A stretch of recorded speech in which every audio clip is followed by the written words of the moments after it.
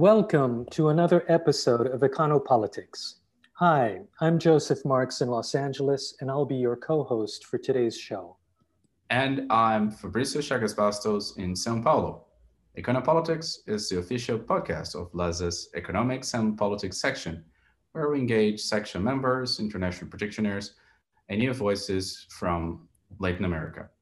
We're delighted to have Diego Sanchez-Ancochea with us today. As many of you may know, Diego is the head of the Department of International Development at Oxford, and he specializes in the political economy of development and Latin America development, and has just published a brand new book by Bloomsbury, The Costs of Inequality in Latin America, Warning and Lessons for the Rest of the World. Welcome, Diego. Great to see you, and congratulations on the book. Thank you so much for having me.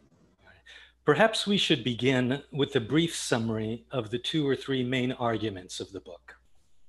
Yeah, so I decided to write the book because I was actually not looking at Latin America, but looking at places like where you are, Joseph, at the moment, the US, the country I live in, the UK, and realizing that they had growing inequality with concentration at the top that actually was very familiar for those of us, like both of you, that work in Latin America, right?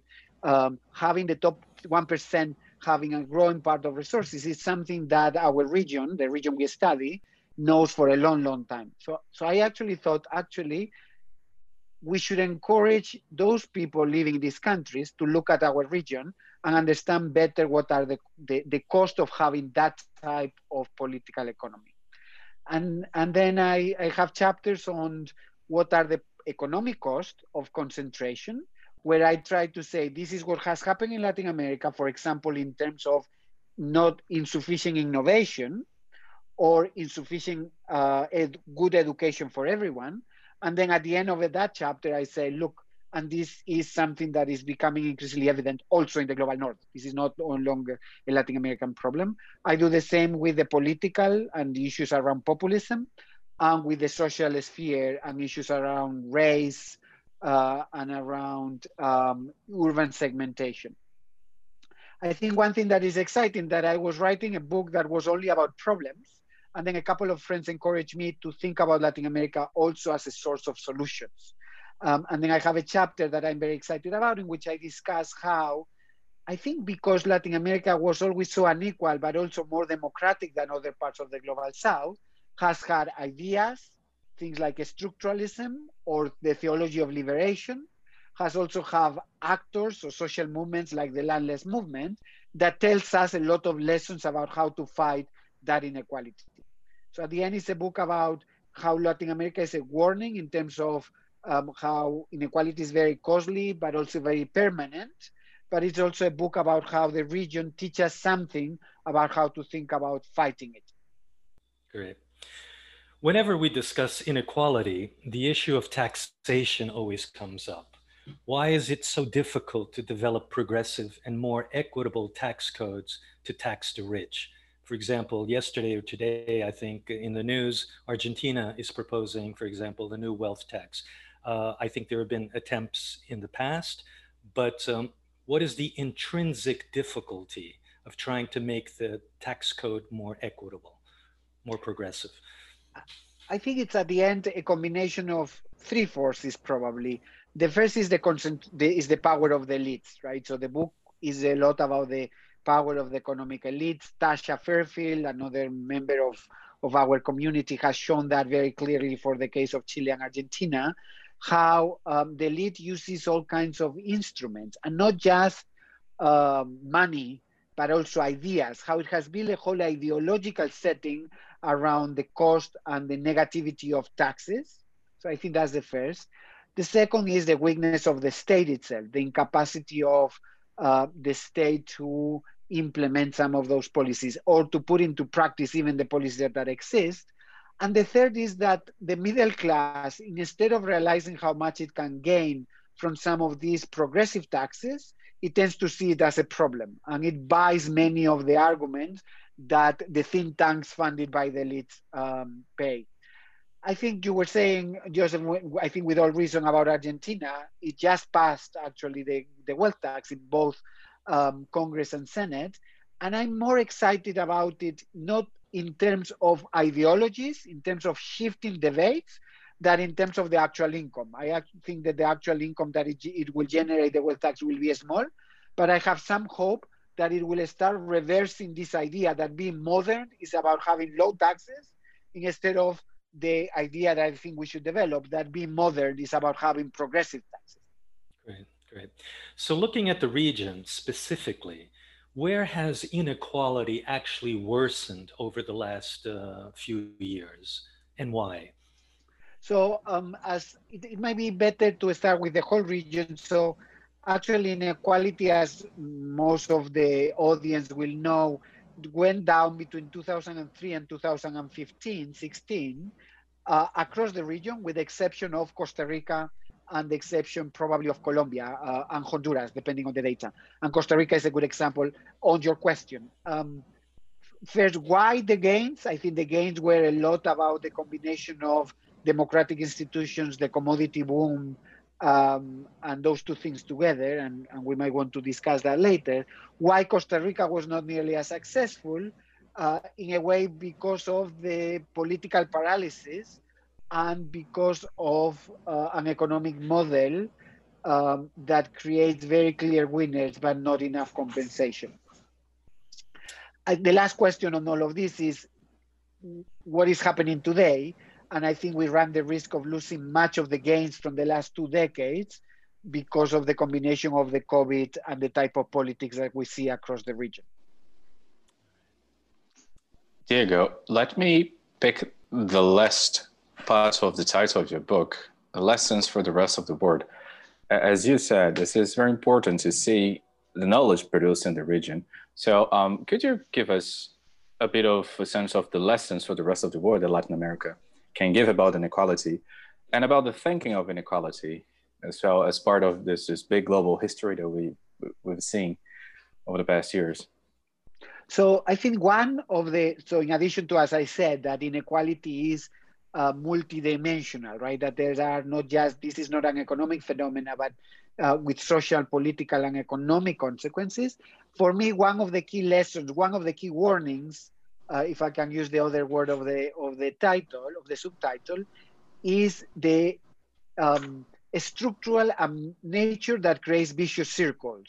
So it's the idea that when you have high inequality, that creates a lot of costs that lead to the perpetuation of inequality over time. So let me give you just one example. I think high inequality and concentration at the top means that there are not incentives to promote high quality education because the elite doesn't need and doesn't have incentives to do that.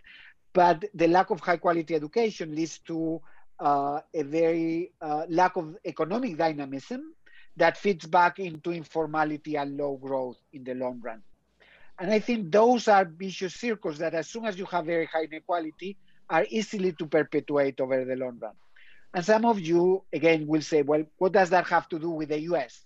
Well, I think in the US, we increasingly see an education system that is increasingly unequal and of low quality because of that high concentration. And we could see, if we are not careful, in the next 20 years, that same vicious circle of inequality. Then the positive lessons are about, for example, the lessons about social movements. So I think some of the most exciting social movements in the world, from the landless movement to the student movement in Chile, are based in Latin America.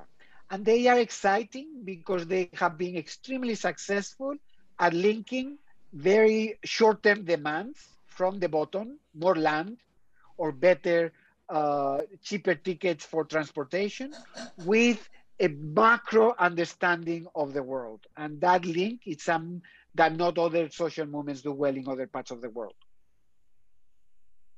Thank you, Diego. I was saying that Michael Sando has a great book about meritocracy that would talk perfectly with what you're saying about the US. You mentioned Chile, Colombia, and Mexico around in the previous questions. So let me ask you, Chile, Colombia, and Mexico have joined the OECD. Has this any positive effect on the reduction inequality in these countries.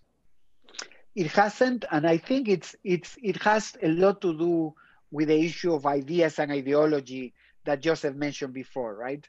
Um, and the OECD, despite having some very exciting work on inequalities, as responsible of anything one. So being part of the rich group countries has actually normally been about growth, about having transparent institutions, about having free trade, about having things that not all developed countries have, right? As how Yu Chan showed in Kicking Away the Ladder. Instead of being about what some of the European countries show, which is being wealthy and modern, it's about having a welfare state and high taxation. So in a way, I would make the OECD responsible for having just developed only half of the story about why rich countries are rich. And I would hope, and I think one of our tasks as academics, but also about people that care about policy, is to change narratives about what being modern is. We should actually not accept the narrative that being modern is about free trade or the regulating labor markets. We should actually say that in the world, being modern has been about developing ambitious welfare states versus based on universal policies. And that being modern is as much about being Sweden as being this paradise of free markets. So perhaps instead of the Chicago boys, we need next some sort of Oxford boys looking for questions on welfare state. And I think that's where Piketty's work is so exciting, right? Indeed, so indeed. Maybe it's the Paris school boys, is that he's not just, he's truly shifting narratives. I mean, from an economic perspective, you could claim that his models are too neoclassical, all what you want, but he has the extreme potential of changing narratives about what being a good society is. Indeed. Piketty's work is fantastic. Let me shift a bit the angle. I know in Latin America, we're very state-centered sometimes, but let me shift it to the private sector. Has the private sector done anything at all to reduce inequality in the region? Could you give us some specific examples? So for me, the answer is probably not, in the sense that most of the private sector has a very traditional view of the things that we were discussing, right? So has never developed a win-win view of inequality or redistribution. It still has a view that basically as little as they pay, the less that they pay, the better. So it's hard for me to think about the private sector as a whole as being a center for change. I think what is most important, Fabrizio, and I don't know if both of you agree, you both work in political economy, is thinking about which parts of the business sector might have different types of incentives. This is very clear in the case of Brazil, right? In the case of Brazil, we have some parts of the business sector that needs a deepening of the domestic market to sell some of its products, while some other parts of the business elite that couldn't care less because it's either in mining or oil or soya or other activities. And I think how we try to break the coherence of the business elites or the private sector, and how we try to have better communication with those parts of the elite that at least needs to deepen domestic markets, it's something important and something that we haven't done nearly enough. You've just mentioned, Diego, redistribution, something that the coronavirus pandemic brought, especially for Latin America, is this idea that universal basic income as a solution. Do you think this is a solution, some form of universal basic income, a solution for Latin America? So I think it's a complement, but it shouldn't be a replacement to the welfare state more generally, right? So why do I say a complement? I do think that we know that we shouldn't just have targeted cash transfers, that there's a very significant part of the population, say the bottom 60%, that lives with huge levels of uncertainty and volatility and vulnerability. And as you say, Fabricio, the current crisis is showing that very well.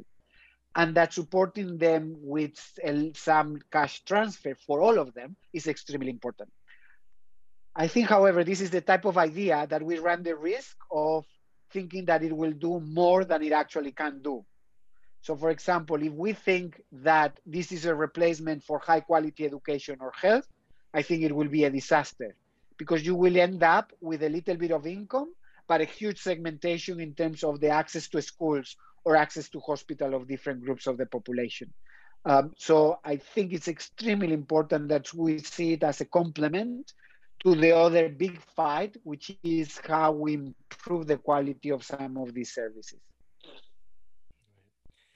Diego, one of the consequences of being out here in the West Coast is to look at all these high-tech industries and the literal disappearance of labor unions.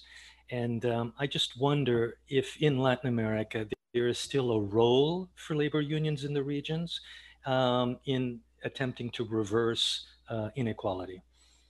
So I think yes, but they need to reinvent themselves.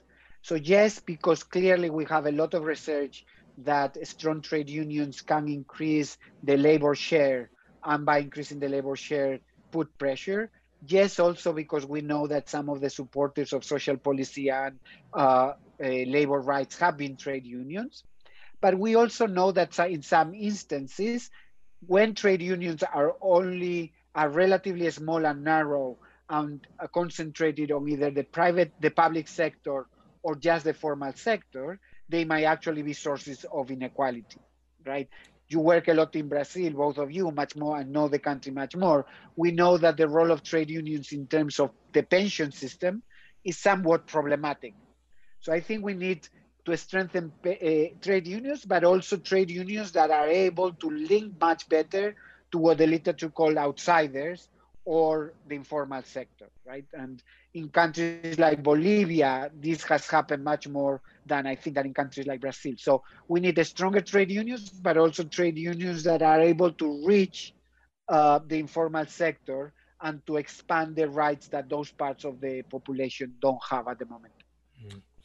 There is growing interest in the literature on female leadership, especially political leadership, but also I think growing also on the business front, on the corporate front. And I wonder if female leadership has, if you have evidence of positive impact on the reduction of inequality in the region so far. So I think we have relatively little work that shows a very direct causation between the two, right? Partly because it's difficult in terms of econometric analysis for those that do econometrics, etc. So I don't think we have definite evidence. I do think that it's very clear that there's a whole set of channels through which this is important. One is, of course, them as role models, which we shouldn't minimize, right? The role models to think about both income inequality, which we have talked about, but also gender inequality that links together. So gender and class actually feed back into each other in Latin America in complex ways, as the work of my colleague and friend Juliana Martinez Franzoni, for example, have shown. So the first is as role models. And the second is because they might put more emphasis in agendas that are very important for equality, such as the care agenda. And of course, the care agenda is extremely important after COVID-19. So I think it's less about hardcore economics or hardcore taxation, etc., but much more about policies that have a clear gender dimension, plus the role model character of those. Diego, you know very well Costa Rica and Dominican Republic, right? This is the two you just mentioned Juliana Franzoni. So what's the state of inequality in those two countries? So they come from different directions in a way. Costa Rica, as many of our audience know, was one of the big successes until the 1980s in terms of inequality and especially the development of a universal welfare social state, particularly in the case of healthcare and education. but has struggled very significantly, as we were discussing before, after the 1980s, for a combination of reasons. One is that globalization led to the development of new activities around Intel and around other high-tech activities that created inequality. The other is that it's a country where the elite, and we were talking about the elite, has gained a lot of power in the last 10 to 15 years. So Costa Rica is a great example of what do in the past, but also of the dangers of globalization. The Dominican Republic is a much more complicated case because if you look at the data, actually inequality has gone down significantly, but it's hard to believe. And I think in a way, and the work of Andres Rank, someone else in our circle, is important here, is that you have a bad story and a good story. The bad story is that I think the elite remains very powerful in the case of the Dominican Republic. The good story is that things like labor rights have improved significantly, leading to the development of a stronger middle class. And this leads me to something we haven't discussed, which is I think we should always think about inequality in two fronts. One is inequality between the very top and the rest, and then the second is inequalities within the labor groups, right? Labor inequality. So in a way, I think in the Dominican Republic we see more equality within labor, but still very significant concentration at the top. Could you develop a bit more the difference of the two inequalities you've just mentioned? You can use any example across the region. Absolutely. So let me actually, before I use an example from the region, to think about the Gini. So in economics, we still, and political science, we still use the Gini as the best indicator of inequality. But we use it partly because it's actually the same to redistribute income from the poorest to the next group than redistributing from the middle class to another group within the middle class. So in that definition of inequality, is everyone counts. It's about difference in income between any group in the population. I actually think that when we think about the political economy of inequality, the important thing is the concentration at the top. And it's important for its economic, but also because of political consequences that we were discussing, right? The elite in El Salvador has huge ability to shape the tax policies, as Joseph was saying. So that's one. But of course, COVID-19 has also shown the importance of inequality between the very poor and the rest of the population. So in a way, I think we should not think about inequality as, oh, you are a little bit poorer or richer than me, but we should think about it as two key phenomena. One is the exclusion at the bottom, and the other is the huge concentration at the top. Diego, in your book, you refer to positive lessons from Latin America. Let's highlight two or three of these most positive lessons. So one, I think it's very exciting ideas that we don't always pay attention to. We know, well, all us, we do, but we haven't succeeded enough in making it successful for others. For me, of course, structuralism in economics is a key one. So the ideas coming from ECLAC in the past with Raúl Prebisch, but also today, are extremely interesting in thinking about the world because they connect the economic structure with politics. It's interesting that Raúl Prebisch was talking about the power of the elites well before Acemoglu and Robinson, but of course the Anglo-Saxon world has totally forgotten. So in a way, I think thinking about the richness of structuralism to think not just about our region, but also to think about developed countries is extremely important. Paulo Freire and what it tells us about how we should be developing our education institutions across the world is today more relevant than ever. And of course, those that are in pedagogy study it, but the rest don't know enough about him. And as we think about how to redefine our own universities, I think thinking about what oppression means, thinking about how we give new understandings about race, etc., is extremely important. So it's interesting that we have, for example, Black Lives Matters without reading Paulo Freire. I think those should actually be connected.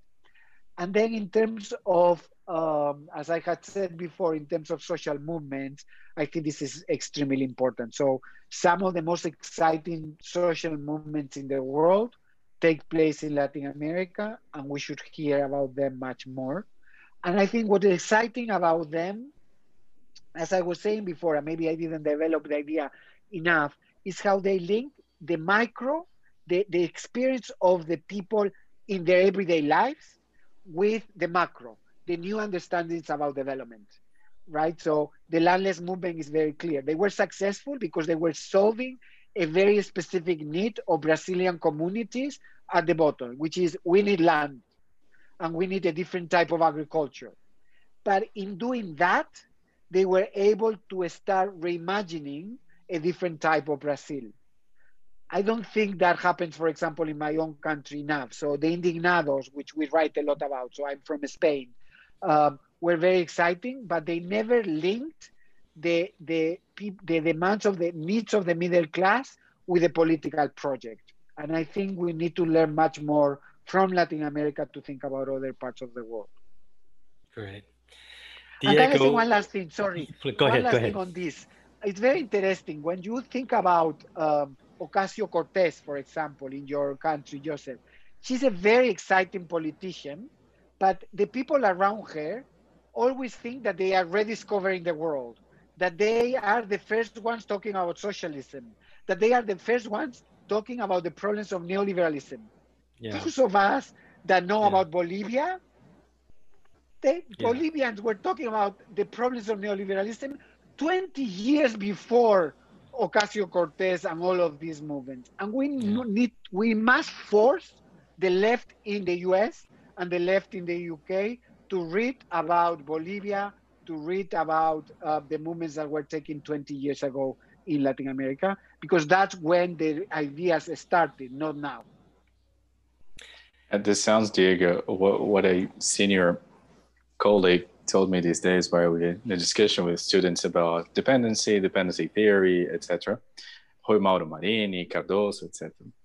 And when we finished the talk, the students were excited talking about this because we have to rediscover or revisit dependence theory. And when we finished the talk, the senior colleague came to me and said, well, millennials discovered Latin American political economy thinking, which is good, but at the same time it's sad because this thing is out there for ages. And as you said, most of the Anglo-Saxon were ignored, or if I can mention Diana Stacey recent chapter, misrecognize the knowledge coming from the region, which is sad. Hopefully the millennials will discover it, listen to the podcast and be engaged. I absolutely agree, and I don't know if you both agree, but I think our section, but also LASA in general, already is doing it, but has a responsibility of doing that even more, right? Of bringing Latin American ideas truly to the Anglo-Saxon academia much, much more than it's even doing now. That's why we're here.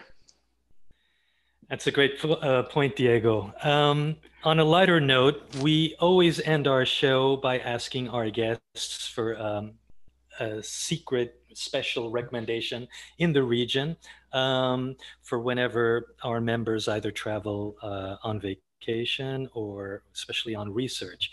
So looking at the region and your experience and all your travels, what would you recommend for our members? So you did send me the question before, and I should have thought, but I think it reveals how much of a boring academic I am, that I don't have very exciting answers. Partly also I don't drink, which is another sign of the boringness. But having said that, so let me say one that people don't think about, and then two that people think about, but I think they should think much more. So the one that they don't think about is all the areas around all the Central Valley in Costa Rica. I go a lot to San Isidro de Heredia because that's where actually my co-author Juliana lives. And this is a very coffee area, but also extremely beautiful. but people that go to Costa Rica never go there, right? Because they go much more to the national parks, etc. So spending a couple of days trying to just rent a car and traveling over the Heredia area, I think it would be extremely interesting. The second one, which is less, I mean, people know, but I don't think people know enough, is the central, the historical center of Santo Domingo. So we know a lot about Antigua in Guatemala. We know a lot about Cartagena in Colombia. And of course, I love Cartagena. I have several times. But actually, the center of Santo Domingo has a few parts that are nearly as nice, but you never think about it, right? Because when people go to Santo Domingo, they tend to just go to the beach. I think spending a little bit of time in the city, enjoying it, having some of the great food that is very different and very Caribbean, it's something that I would encourage people to do in their way to the beach in the Dominican Republic. Great. Diego, thank you very much for joining us today. It was a fantastic conversation. We'll have to have you back. Let me remind everyone that the book is called The Costs of Inequality in Latin America, Warnings and Lessons for the Rest of the World by Bloomsbury. Congratulations on the book and for highlighting such an important topic, Diego. Thank you so much. It was so much fun to talk to you both, and thank you for this initiative, which I think it's very, very important. Great. Diego, let me switch to Spanish. Muchísimas gracias. Un placer. Un gusto tenerte con nosotros hoy. And that's it for today's show. We'll be back again early next year with more episodes of Econopolitics. In the meantime, please follow and subscribe to our social media channels and send us your comments and suggestions. See you in January. Stay well, stay safe.